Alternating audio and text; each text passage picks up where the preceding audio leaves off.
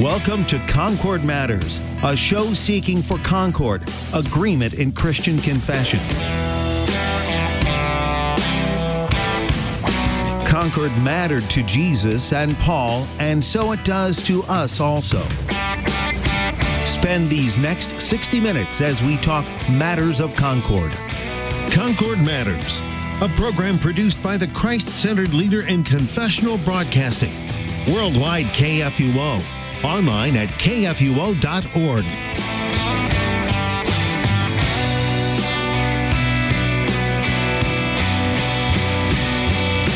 Good afternoon, universe, and welcome to another episode of Concord Matters, where we seek to be of one mind in the words of our Lord Jesus Christ, believing we can we can confess what he has declared to us in the words of Holy Scripture, and we do this by making our way through the confessions of the Lutheran Church found in the Book of Concord. I'm your host, Pastor Jonathan Fisk, and I'm here with my regular compadre of compatriots. I gotta find something better that goes with compadre, guys. What's better than compadre of components? That's not right. No, something ill just doesn't even The regular team. The regular, that sounds... Not comrades either. I don't like compadre of comrades. We're not communists. Feels like I need a hat with a hammer and sickle pin and stuff. I'm here with my regular compadre of the regular team, as Pastor Smith suggests. Pastor Sean Smith, Pastor Peter Eel, and Mr. Peter Slayton. I don't have my notes in front of me to mention all of your congregations and jobs and stuff, so you can say that. Your standard Concordians?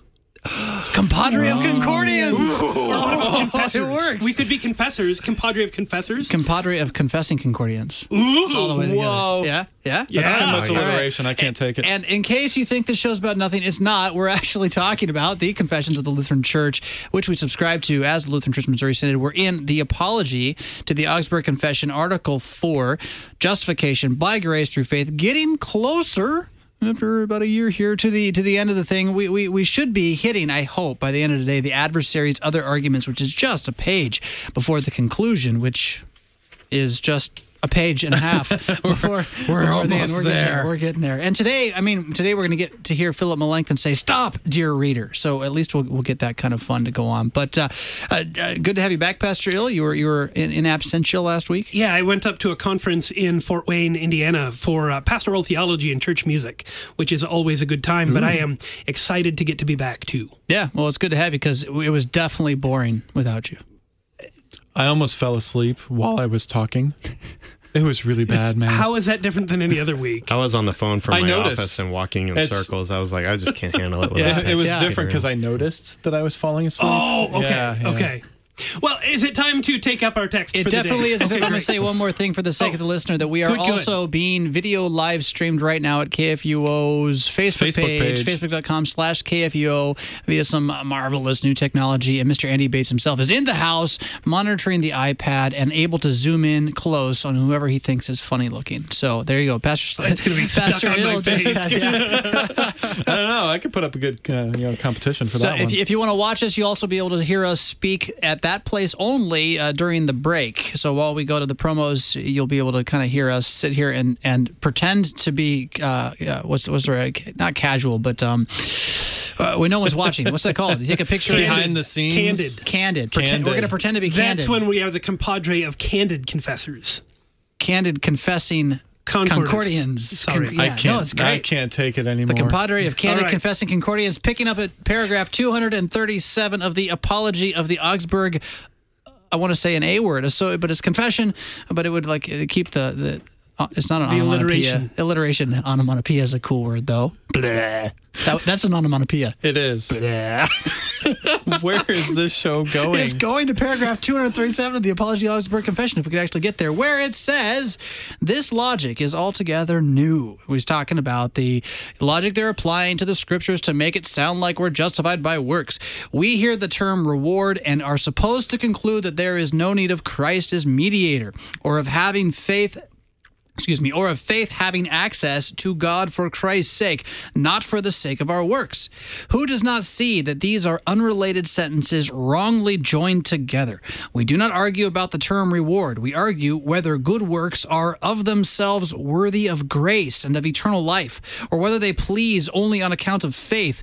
That's our argument, our position, "which takes hold of Christ as mediator. Our adversaries not only attribute this to works, namely that they are worthy of grace and of eternal life, but they also state, falsely, that works have surplus merits, which is this crazy idea that not only can my good works be good for me, I can get so good at them that they're good for you too. And then I can sell them to you. So you don't even have to be good, and you can be saved with how good I am. That's the treasury of merits. It's a huge deal in medieval Rome, and it technically is still part of what they teach today.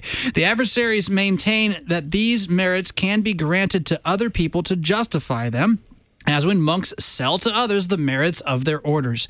They heap up these freakish ideas, it's kind of fighting language, in the manner of Chrysippus, especially about the one-word reward. And here's a quote. It is called a reward, therefore works are the price paid for it. So works please by themselves and not for the sake of Christ as mediator. That's a direct quote from Chrysippus, arguing about the treasury of merits in Roman Catholicism, medieval Rome, and the monks. And since one has more merits than another, some have surplus merits. Those who have earned them can sell them to others, and not for the sake of Christ the mediator. Should really jump at us there. So where do you want to hit this, guys? I want to start with, outside of the Confessions, I don't know who Chrysippus is. Yeah. Do we know anything about this guy? I do not myself. Nope. Smith, yeah, no, you got him. Has Walther mentioned him ever? No. No? Wow. He's not that big of a guy. Well played. Okay, what stuck out, so I have a background in translation vaguely, mainly recruiting for it, and the word freakish stuck out at me as not a normal word from this time period. I wonder, how did that word get chosen as the proper translation of whatever the German or German or Latin? What was the original on this one? I can't remember. This should have been in Latin. Latin, because it was a response to the church. Yeah. I don't know that answer either. I want to know the Latin word for freakish now. That I can Google that. Well, it would have been German first. It would have been German Yeah. first in this one? The apology was German first? Oh, yeah. Okay, that was my question. Thank you. All right. Yeah, they were very bullish on both the Augsburg Confession and the Apology being German Gotcha. as the primary. They did write it in Latin as well. But I don't know what that word would be. The German word for freakish, at least in modern German, is, get it? Wait, freakish. But it's spelled with an SCH. That makes it better. That means it probably came from English into German, so it's probably not an original German word. Or our English is a transliteration of the German. Could be. I don't know. Yeah, we just don't have that information. It just jumped out at me as an anachronism. So can we talk about the faith, which we confess instead? Well, and I was just looking here, too. I looked up that word. Chrysippus. Thank you. He was a Greek Stoic philosopher, and this is actually part of the thing that we've seen a few times through the Apology here, is that they are using more philosophy than actual theology, especially grounded in the way the church has always taught it. This is a very scholastic move, and we still kind of live under this problem in the church. I remember going through seminary, one of the really good books that I had to read for a class was Philosophy for Understanding Theology, which is there is so much that has come from philosophy that has influenced the way that we view our theology, when that's really not the way it's supposed to be. And so this is a very common move of our adversaries, is that they're using this philosophy to inform how they're looking at the theology. And it's really easy to miss that distinction, because philosophical answers do tend to make sense, and they work. And you hear it and you're like, oh, that sounds very reasonable. And if you don't actually pull out Scripture and compare it to what God's Word actually says, you get a lot of teachers who will just kind of say, well, according to the Bible, and then give a philosophical answer, when there's not actually a biblical argument being made, but our sinful nature is such that, well, it sounds reasonable, I'm just going to go with it. And it's very easy to just fall right into that. And Chrysippus's logic is pretty good, where he says, the Bible calls you as a Christian to go do good works. So is there a point when your good works can be enough? And you can tie in some Bible verses with that about how we overflow with grace and so on. And you can go ahead and make that argument that you can get a superabundance, more than enough good works, and you can even trade them. That's all a very, I guess, decent philosophical understanding. The problem is it's not a biblical understanding. And here, Chrysippus and logic and philosophy go beyond what the Word of God says. And in our quest to know stuff and understand things about God and about the Christian faith, we end up making logical assumptions and assertions like this one, that you can trade your good works. But our works are only good in Christ. And so the building blocks of Chrysippus's logic are broken. So he can logic everything out, but if one of those assumptions is wrong, the whole thing comes falling down like a house of cards. Well, the word that they're focusing on here in this section is reward.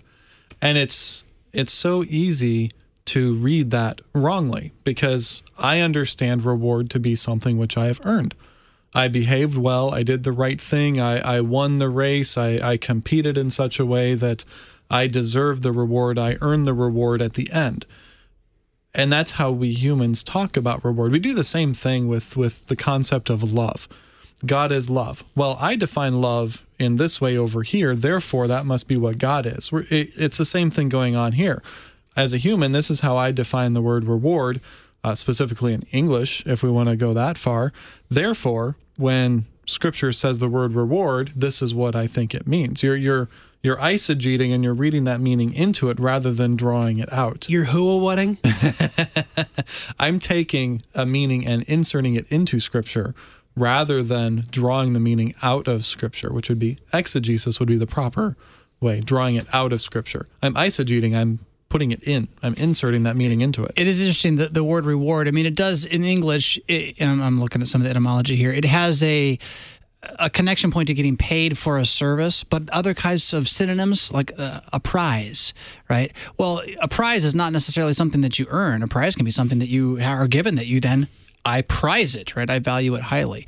And so the opinion of the law that is within us latches onto the potential that I can do something for me that God has to say yay for. Yeah.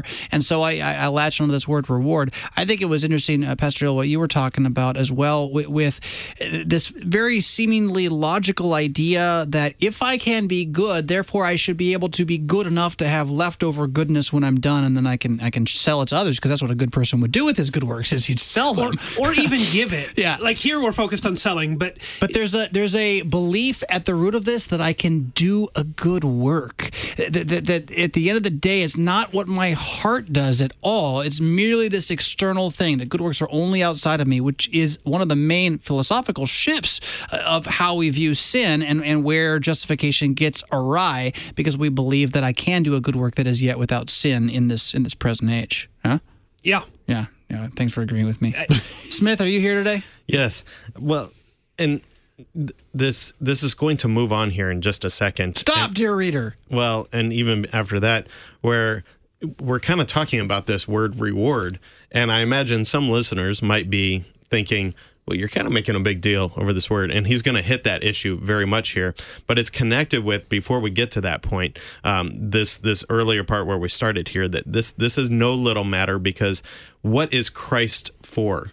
What was his death, resurrection, and all of that for, if not for saving us, if not being the merit that we need, and that if our good works contribute anything, then it nullifies Christ. And so then, I mean, if this teaching of theirs, if this logical argument of theirs, the adversaries of Rome, follows through, then we really ought not call ourselves Christians. We ought to call ourselves Shawnians or something of that nature, because it's by my good works that I get in there, or Jonathans, or Means. I like Slatonist. Yeah, Slatonists. Yeah.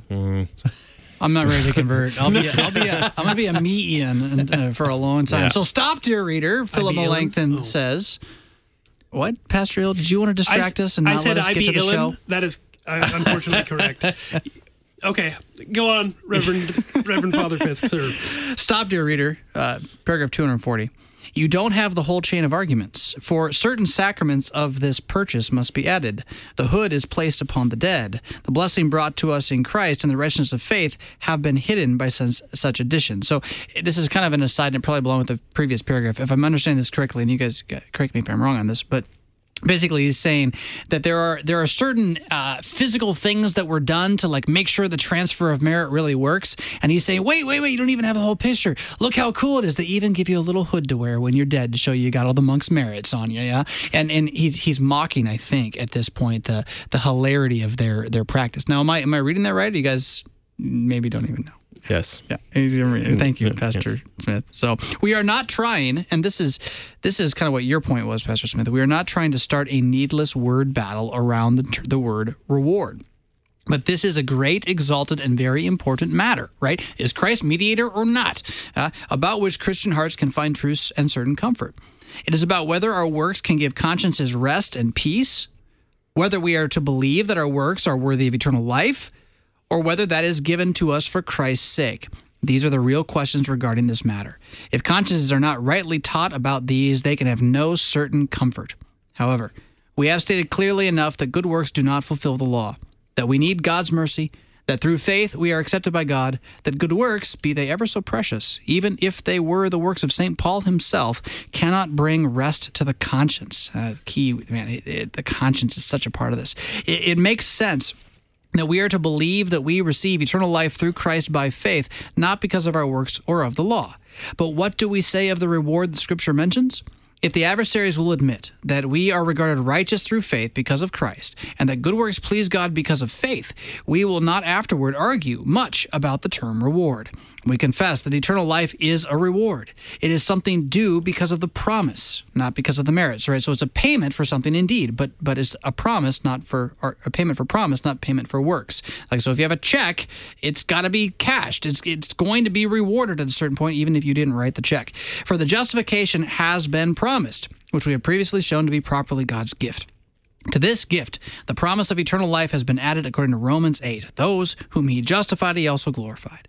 Here belongs what Paul says, there is laid up for me the crown of righteousness, which the Lord, the righteous judge, will award to me. 2 Timothy 4.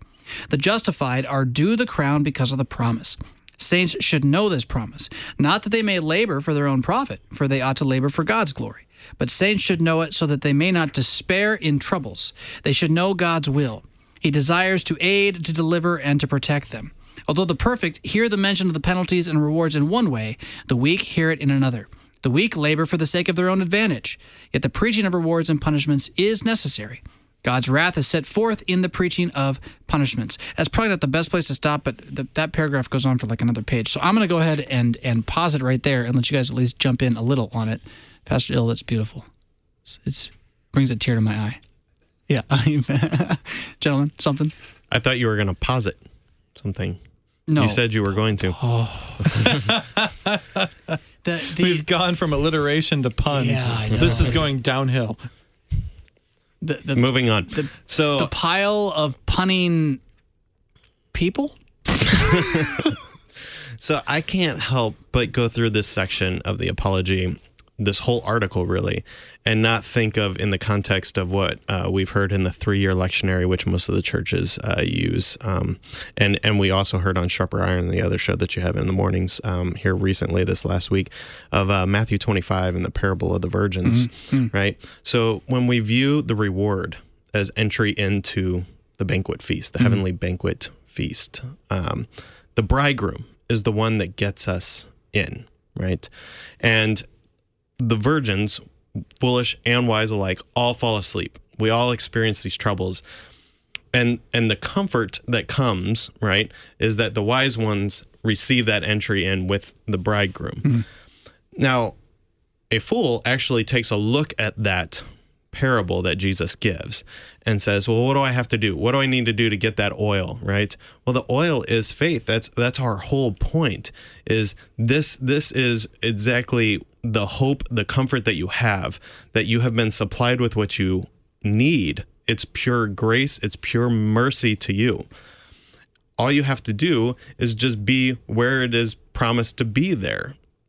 And we see that in the sacraments. We see that in God's holy word.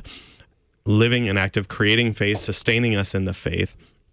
And the real danger of this then is that when, and they've talked about this earlier, they kind of are inventing these new things when we have this misunderstanding.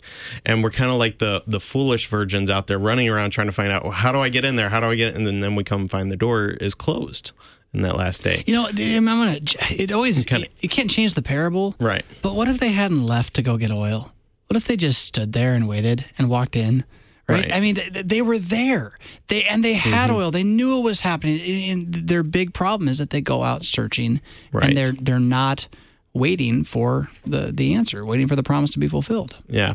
And I'm going off on this side tangent of this parable here, but I think it really is important because this whole thing that they've built up around this reward, this treasury of merits and so forth that you get from the saints, and you go and see the relics. And I mean, this whole convoluted system, it is a very complicated system that Rome had built in the Middle Ages, and as you mentioned earlier, is still in place in their teaching in the church. And we even see it in what we broadly call American evangelicalism. We get caught up in so many things. I see it, the tendency and struggle even in my own life at times too, of, I'm busy with this and I'm busy with that. And, I become complacent and I become lazy and I don't, find time to read God's word, to receive his sacraments, to be strengthened in the faith in those places where he has promised to provide all of that oil that we need. Right. And so you get so caught up in that. And then, I need some kind of comfort. I need some kind of assurance that I can get in there. And so what do? You turn to your works. Well, basically, I'm a pretty good person. I'm only busy and I don't have time for that because I've done everything that I need to do, caring for my family, working, whatever have you. And it misses the point entirely. And we're out there searching for something that we don't need. And you're right. It'd be interesting to change the parable, except for that Jesus gives us that parable, and that's why I brought it in, is because it accurately depicts exactly what we see in all ages too. You said something that struck me in the towards the beginning there about how the adversaries are adding a whole bunch of things into the middle. I mean, really, it's as simple as, here's the promise. The promise is Christ saying to us, I will give you eternal life. The reward is eternal life. It's promise, reward. There's nothing in the middle. It's just those two things. But we want to add things into the middle so that the reward is a reward for what we've done, as opposed to simply a gift of the promise itself. Yeah. We want to read ourselves into the story at some point, not just to be the recipient, because being the recipient's cool and all, but it's not as cool as being a contributor. I don't have as much control. Exactly. And all of us in our sinful pride are control freaks. Yeah. And we want to take over because simply getting to receive the gift and let Jesus be in control, to let him be the Lord our God, that's not good enough for this sinful flesh. And so we continue to try to insert ourselves where we're not really needed. Jesus says, I have a promise for you, let me give it to you. And we say, I want to help. And that's about right. And that's sin, though. Yeah. That's the heart of sin. It really is. And to use an analogy, maybe I use too many analogies, but I remember like years ago, I thought, it'd be kind of cool to be a bullpen catcher for the St. Louis Cardinals. They make pretty decent money. And when they win the World Series, which happens often enough for the St. Louis Cardinals, you get a World Series ring and you get to celebrate in that with the team and so forth. And someone said to me, they said, but yeah, wouldn't you rather if in a perfect world, like you could be like the main star of the team? That's the reason. And it's like, I mean, this is again, just an analogy, but yeah, I mean, that is the sinful tendency is, I want to be the main star that wins the World Series, but really I got a ring. Yeah. I was there. Yeah, I got a ring. I'd be happy with that. Yeah. I really would settle for that. I mean, other than it's a cards ring, but what are you Stop, going to do? Dear listener. We need to apologize for Pastor Smith and his rabid devotion to the Cardinals. It's misplaced. It should be the Cubs. What? It should be. Well, we're going to get calls. We need to be careful here, but you only get that like every 100+ years or so. I think that Yadier Molina is enough. Safe in his. We in got his the reward. Catching. That's the point. Remember. Yeah. Nonetheless, well, I got a question. Oh, good. I got a question. Is he's this just shows mad my because he's a ignorance. Tiger fan that never gets over. Is Cubs and Cardinals, is that American or National League? National League. Oh, otherwise we could have had the awesome analogies of ambling American leaguers, but we can't because it's the National League. No, that's too bad. I'm sorry. And that was off topic again. Yep. Now we have nothing to talk about. Back to the word. But it did. What made me think of that too is I think last week you said, Pastor Fisk, something about like you get to the end of the season and you've won the championship and you're kind of like standing there like, oh, where's my trophy for getting the trophy? Yeah, right. This is kind of what it boils down to. Yeah, here. that's exactly right. I think there's the other side of the coin too. You mentioned, Pastor Ill said, I want to help. So there's that side of it. The opposite side is, oh, great. I'm going to do whatever I want then. Mm-hmm. So we struggle with both of those equally as part of our sinful nature. Even in the doing whatever we want, we think that we're helping ourselves. So it's sort of like I'm going to even the wicked person is justifying their life by their pursuit of, say, just pure hedonism. They're trying to make it right so far as they understand it to be. And the analogy I tend to go to is the person who's drowning. You're a drowning man.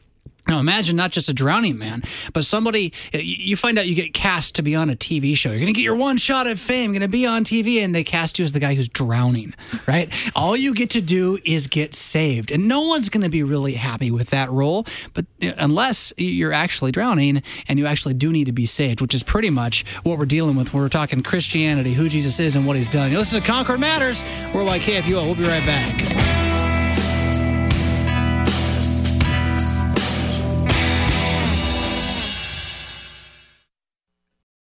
Concord Matters is a production of KFUO Radio.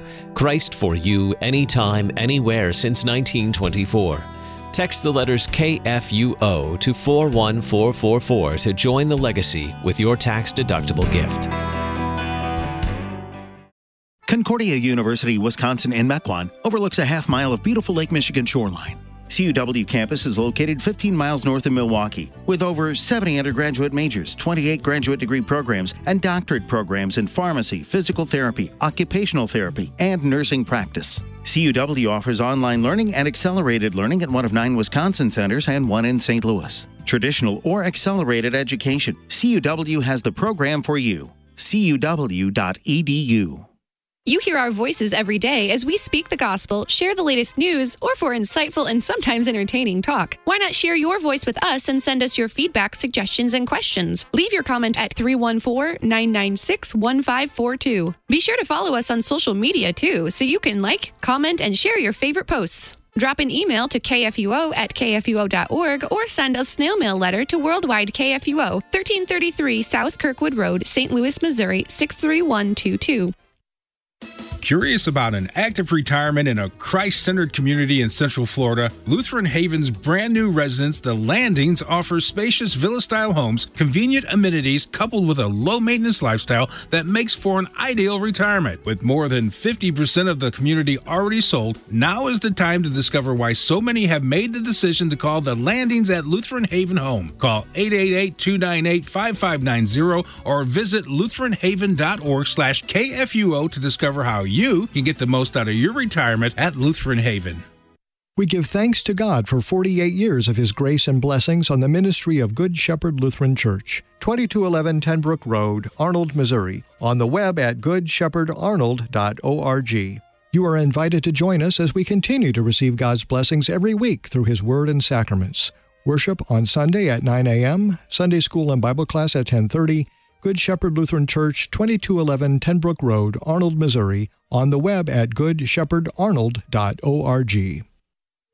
Among the many Bibles on display at Museum of the Bible in Washington, D.C., is a first edition of the Eliot Indian Bible. It's the first Bible printed in America and in a Native American language.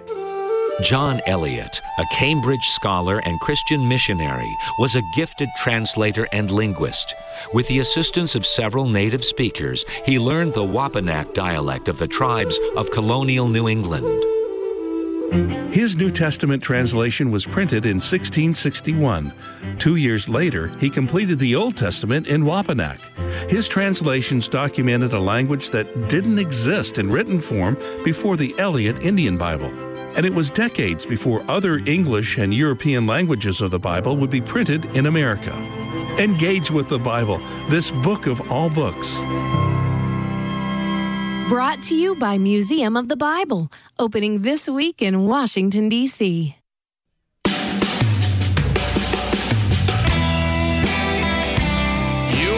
listening to the conglomerate compadre of capable confessing Concordians here on Concord Matters on Worldwide KFUO.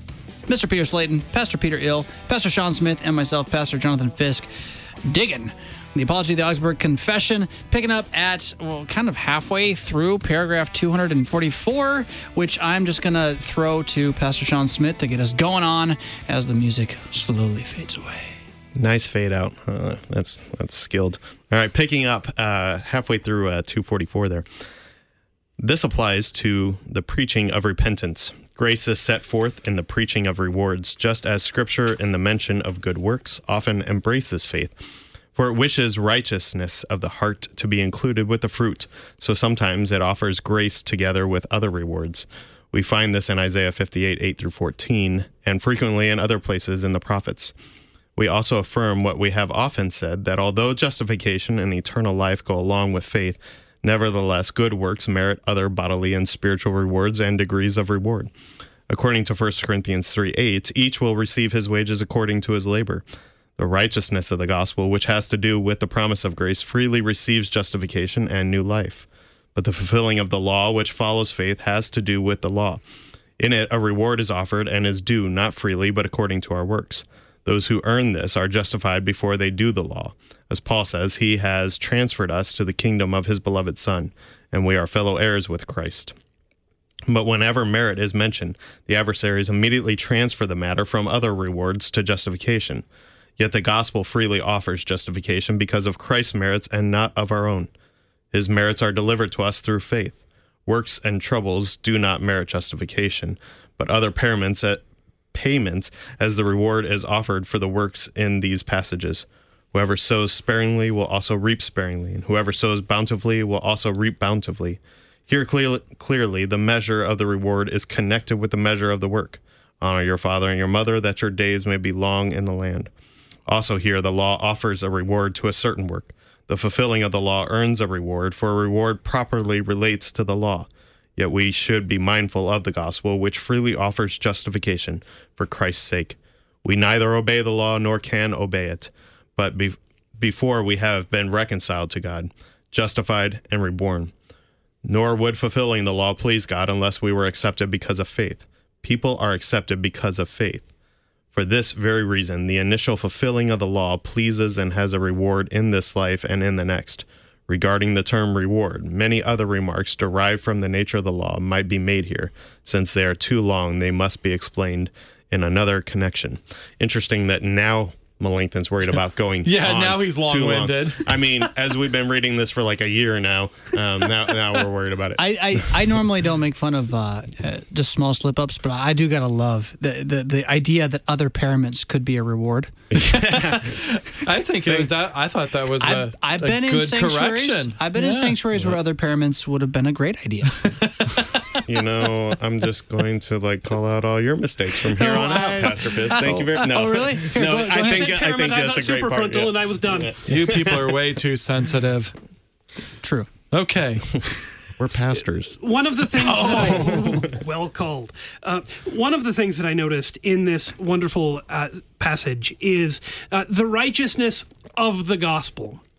Just that phrase, the righteousness of the gospel, is so indicative of the heart of the argument. The only righteousness that's here is the righteousness that we have because of Jesus.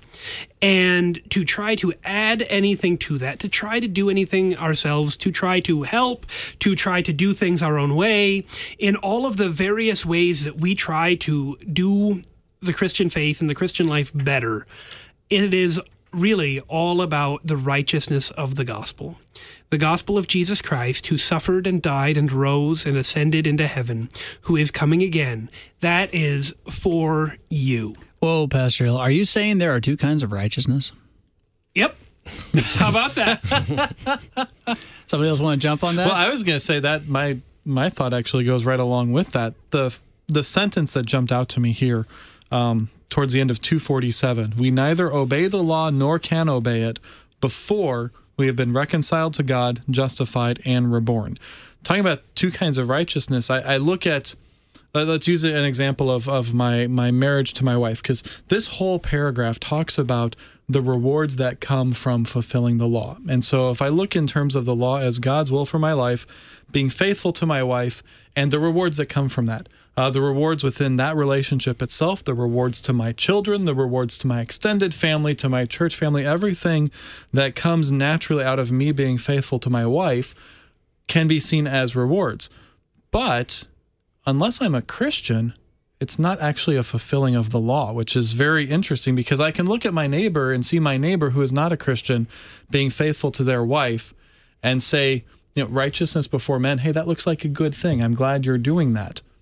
But I can't actually say that he's doing a good work in the same sense that Scripture talks about loving your neighbor and doing a good work. It clearly, we're clearly confessing here that only those who have been reconciled to God, justified, and reborn can please God. Yeah. The key there is the in the same sense part, and that's where the two kinds of righteousness is helpful. Exactly. So your neighbor who's a Wiccan, staying married to his or her wife, is a good work in the sense that it's doing good to the neighbor. Yep. But it's not a good work in God's sight because it is not joined with faith in Christ. It's not covered by the blood of Christ. All that he sees is the dross of selfish intent dripping from that, and his wrath is poised against it. If you're looking for a quick crash course, we keep throwing around this term, the two kinds of righteousness.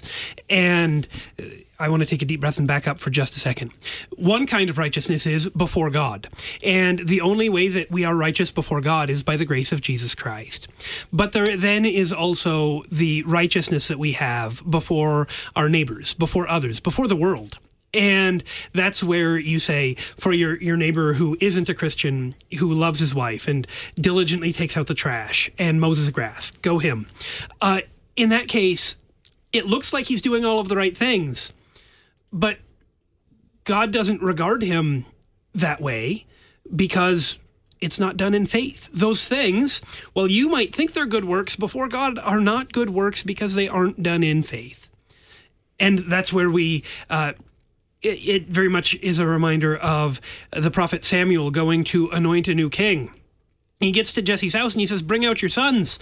And he looks at Jesse's oldest son and he thinks, hey, here is a handsome, strong-looking fella.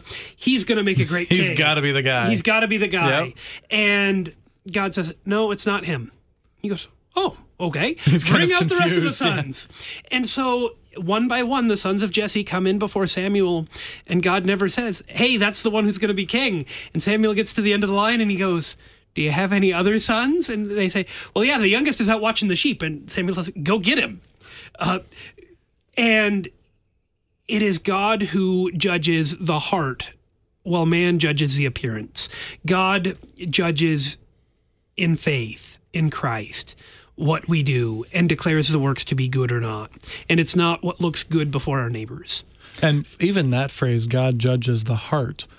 Going back to our initial conversation about philosophical answers, I hear that as a Western American, and I think of that in terms of my good intentions toward you. Mm-hmm. And we're right back there to my works. Well, God judges my heart, and my heart is really, my intentions are good. I'm really trying hard. And that's what God is going to look at. That's not at all what we're actually saying or what Scripture says. No, we're talking about actually having faith given by God, trusting in Christ. Sometimes the analogy that I've used to talk about this too, and it's not the most perfect analogy, but I think it kind of works, is, all right, so I have a wife, right? And I do nice things for her. You do yes, now. I do now, yeah. But... wasn't so when we started reading the Oxford Confessions Apology. A lot's changed in that time. Yeah, but so I have a wife, and I do nice things for her. I take out the trash. I tried to, get her flowers or nice gifts from time to time, things like that, right? So the reason that she appreciates those and really, responds to those well is because we have that relationship. Right? The marriage relationship. Because you are her husband. Because I am her husband, right? Now, if that were not the case, right, there may be some of those nice things that have some benefit to her, right? God talks about this in terms of, even the wicked, they can be used to serve a benefit of restraining evil and things in the world, through various vocations. But to get back to my analogy, there's also another term for what that's done if it lacks any kind of relationship, and that would be called like stalking. Right? Creepy. You know, I was gonna say, creepy. if that were me doing it for your wife, that'd be creepy. Yeah, and she'd be like Freakish. police law, Freakish. There we go. You know, Yes. restraining order against you, things like that. Yes. Yeah, and so this is, you know, as I said, it's not a perfect analogy, but the relationship that we have with God, our Heavenly Father, is only made through faith in Christ, right? That is how these are appreciated. These are how they receive any sort of reward, right? And apart from that, it is, I have no use for these, right? You know, that's connected a little bit to what Jesus says in John's gospel about him being the gate for the sheep, and that anybody who tries to get in without the gate is a robber and a thief, right? Comes in only to steal and destroy. Right. And that is, I mean, I like your idea that, you know, God's looking down at us and we look like the weird, you know, creepy guy stalking around the house saying, hey, pay attention to me, here's some flowers, right? I mean, that is sort of the wickedness that we bring, or I shouldn't say the wickedness, that is the insanity of our position as we would try to get him to acknowledge us in our righteousness. So, Il, you look like you have to say something. You're very happy. No. Do our listeners make memes of this show? Because there's got to be a meme Well, they can now that we're showing ourselves. go. Yeah. So, meme Peter Ill. Don't give them any good ideas. Meme Peter Ill. You made me think, Pastor Ill, I keep wanting to call you Dr. Ill because it would be a sweet title. It would be a sweet title, but I don't want to work that hard. He can't do that because he doesn't have that actual relationship of our having done a compadre dissertation. This is true. Can our compadre of confessing Concordians stand against the evil Dr. Ill? It's a comic book waiting to happen, man. Yeah, it is. Or an audio drama. Do we still do those? We can do it What do now. you think we're doing right now? Yeah, This good is pretty point. dramatic. Telling the story of David and talking about God judging the heart. There is this a man after God's own heart thing about David as well. And I, as a kind of half evangelical as I was, I always wondered what that meant. And I'm convinced now, and maybe I'm wrong on this, but I'm convinced now that if you want to see the moment in which David is truly a man after God's own heart, yes, when he stands on the name of God and throws the stone at Goliath, he's standing in faith. But it's the moment when Nathan points to him and says, "You are that man." And as opposed to Saul, who, when he's confronted by Samuel, says, "Well, it's your fault." You know, David falls to the ground and says, "I am that man," right? So to be a man after God's own heart is to have God judge your heart guilty and declare it to you that you are wicked, even though you think you're good, and to believe that to be true. And then to have also God judge your heart innocent, not because of what you've done, but to declare it so because of what Jesus has done for you. And we see that in David. We see that in David's Peter. descendant. Yeah, because actually the son of David pulling it all together. So I mean, maybe even more simply, it's when we agree with God when he speaks. Amen. When God speaks and says, "You're a sinner," I say, "Yes, that is sin. I did that." Yeah. And then when he says, "You are mine, you are justified," we say, "Yes, I am." yeah, amen. Amen is the word of faith. Yeah. That's exactly right. Yep. Well, and it's also our confession. You know, we're talking about the apology of the Augsburg Confession, Right. and very much tied in with confession of sins, right? We're simply agreeing with what God has said. Yeah. So it is our confession. This whole nature is tied up in God's mercy. Apart from it, it's not a faithful confession. Peter, is Facebook agreeing with us too? I was wondering if he's playing Candy Crush. Is he at least checking Facebook? It was Facebook. Okay. Yeah, I got that. Our dear producer, who might be on vacation today, has alerted us. Shout out to Sweden. We have a Swedish listener today. Oh, well, that's All excellent. right, cool. How is our producer on vacation when he's right there? No, not that one. Oh, Our other producer, Sarah. oh, gotcha. We have multiple producers for this Gotcha, program. gotcha. Thanks in We advance are a for any handful. other international announcements, Sarah. That'd be great to let us know about those. I don't know about the prettier producer, but Yeah. But if we've got That's it, what Producer she's Andy typing just to us. said the prettier producer, which we fully endorse, even though we all like Andy. It is- Sarah it says is- she's definitely at home. it is an alliteration too. The prettier producer, just so you know. I also think is. our Swedish listener can settle once and for all if they can type us in on Facebook. They can settle this controversy that's been going on, which is Cubs, Cardinals, Tigers. Which one? Tigers. Sweden speaks. The prettier producer I know would say Tigers. Why We'll go does with that. Sweden get the tie-breaking vote on this? Because they probably don't care. So let's see if we can get a little more of the text here. Wonderful. The adversary's other argument. So it's at the point where even Melanchthon now is getting a little tired of this. He's like, look, there's more verses I can talk about, but I'm kind of done with it. Would you guys like to, who wants to jump in and read that? Go right ahead. All right. Paragraph 249. The adversaries insist that good works have the right to merit eternal life because Paul says, and I quote, "He will render to each one according to his works," from Romans 2:6. And again from Romans 2:10, "Glory and honor and peace for everyone who does good." And again from John 5, "Those who have done good to the resurrection of life." And finally from Matthew chapter 25, "I was hungry and you gave me food. I was thirsty and you gave me drink. I was a stranger and you welcomed me." In these and all similar passages in which works are praised in the Scriptures, it is necessary to understand not only outward works, but also the faith of the heart. Scripture does not speak of hypocrisy, but of all the righteousness of the heart with its fruit. Furthermore, whenever law and works are mentioned, we must know that Christ cannot be excluded as mediator. He is the end of the law, and he himself says, "Apart from me, you can do nothing." This sounds like law-gospel distinction. John 15:5. That's because it is. Yeah. Back to the text. We have said above that all passages about works can be judged according to this rule. When eternal life is granted to works, it is granted to those who have been justified. Only justified people who are led by the Spirit of Christ can do good works. Without faith and Christ as mediator, good works do not please. According to Hebrews 11:6, without faith it is impossible to please God. I'll stop for a breath there. And then finish through 253. And keep going. Okay. Yeah, keep going. When Paul says, "He will render to each one according to his works," not only to the outward works ought to be understood, but all righteousness or unrighteousness. So glory and honor and peace for everyone who does good, namely to the righteous. "You gave me food," from Matthew 25, is cited as the fruit and witness of the righteous to the heart and of faith, and therefore eternal life is given to righteousness. In this way, Scripture, at the same time with the fruit, embraces the righteousness of the heart. Scripture often names the fruit so that the inexperienced understand better. It also names them to show that a new life and rebirth are required, and not hypocrisy. But rebirth happens through faith in repentance. No sane person can judge otherwise. Next line. Yeah. Freakish, insane people disagree. Great conversation there, guys. It is. I don't know that the name calling is really a good way to settle the argument with the modern Roman Catholics. But the point that I think ultimately is, what is Christianity for if it's not for grace? What is Jesus for? You said this earlier. If he is not the mediator of this different covenant that's not based on us, how mad do we have to be to have someone saving us from drowning, right?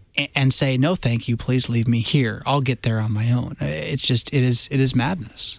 I might be taking it a bit out of context here. I don't think I am, but when he talks about "but all righteous or unrighteousness," I mean, that's kind of a move there to drive home the point here of if it is about your works, right? So let's play this out here.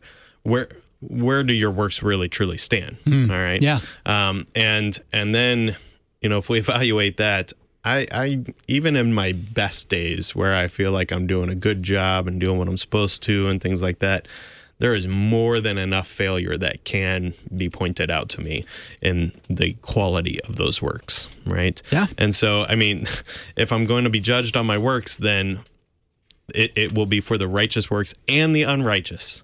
And is that something I really want when I sit down and evaluate the nature of them? Right. And so I better find hope there in the one who is perfectly righteous and in whom no unrighteousness exists. That has to be Christ, my mediator. I want him standing between me and the judgment. Right. Thank you very much. Yeah. I can't help but think a little bit about Hebrews chapter 12 as it talks about all these heroes of faith. And as they go through, it talks about how Adam and Abel and Noah and Abraham and Abraham and Abraham and David and so on are all heroes of faith. And just about every time I read from there, I think, that's kind of strange, because I remember the Old Testament talking about all the flaws that these people have.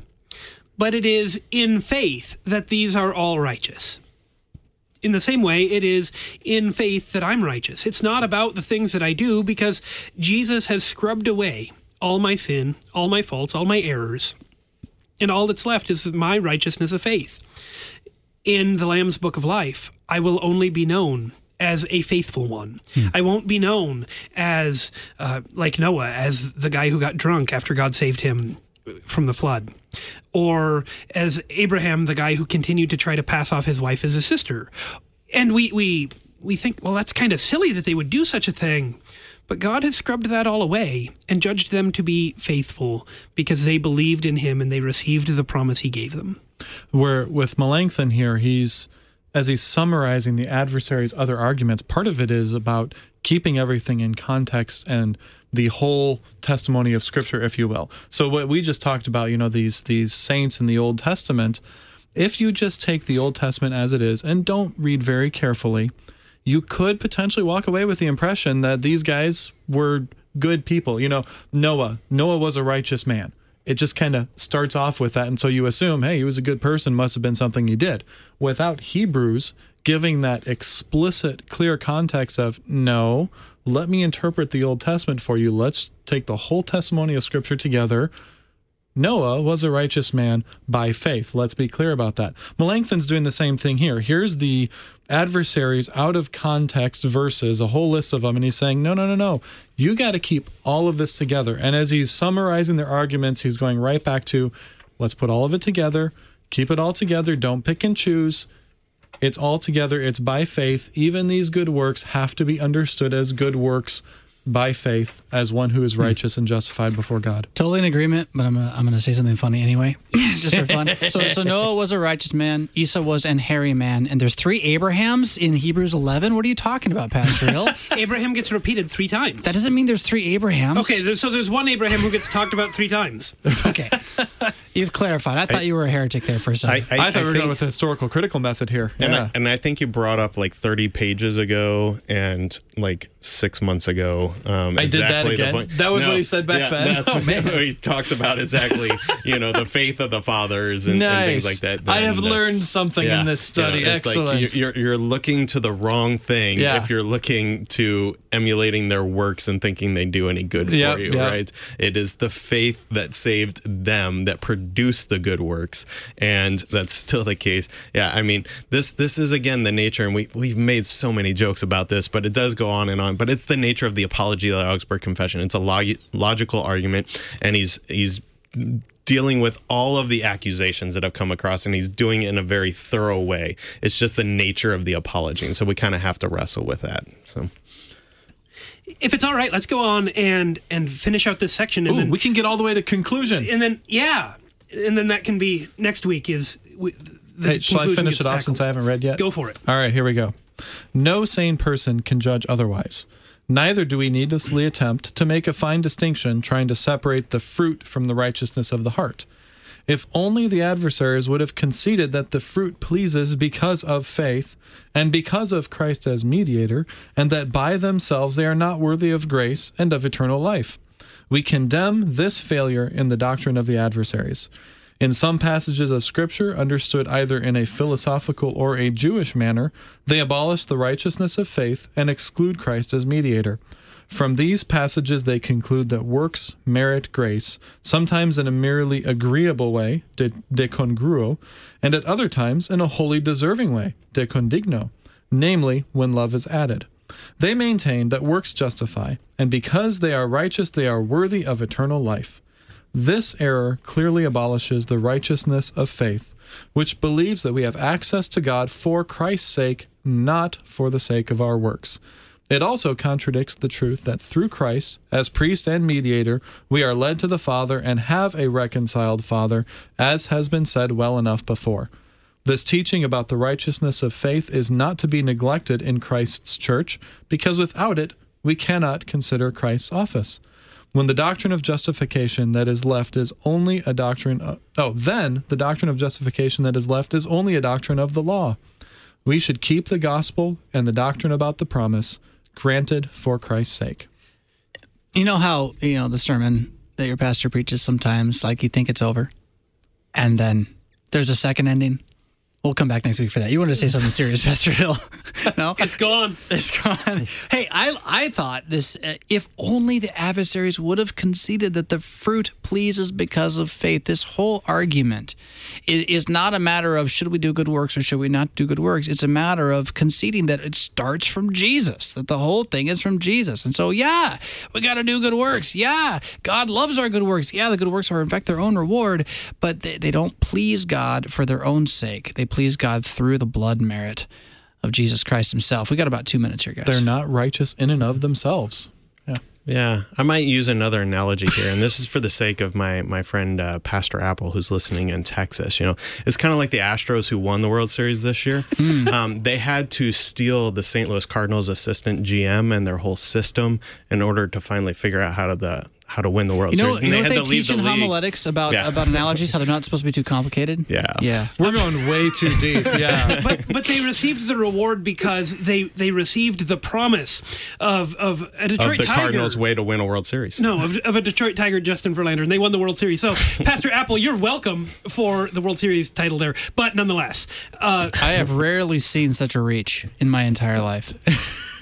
They wouldn't have won. Did I mention eisegesis? No. I'm not at the sports. I'm talking the analogy. Analogy. Okay. We're eisegeting our analogies now. In part, I think Pastor Smith and I are just trying to pick on Pastor Apple. We're making the point of just how ridiculous these arguments are. That's really what we're trying to do here. Apparently, we've started a war about baseball in the Facebook comments. We should try to get Pastor Apple on for the next time we're on. Actually, he was on with me a couple times ago. He's excellent. Good, faithful pastor and theologian. Yeah. Much better than we are. That's not hard. I'm not a pastor at all, so that's easy. Well, I hate to break it to you, but you got to fill 35 more seconds. Hey, that's easy, because as we start to conclude our own work on this, as we go into the conclusion for next week, we get to say works are important. As we're going through in the 3-year lectionary, Matthew 25, it talks about how we are called to use the talents that God has given us. We are called to keep our lamps burning, to be ready, and to provide food and water and clothing and visits for those who are in need. And so that's exactly what we do. But we don't do them to earn our place in life or our justification. We do those things because that is who we are as Christians, who are justified by faith in Jesus Christ our Lord. Keep confessing, brother. Amen. You're listening to Concord Matters on Worldwide KFUO, and as Pastor Smith, it's fun to say, for Pastor Hill and Mr. Pearson and myself, Pastor Jonathan Fisk, keep confessing, church.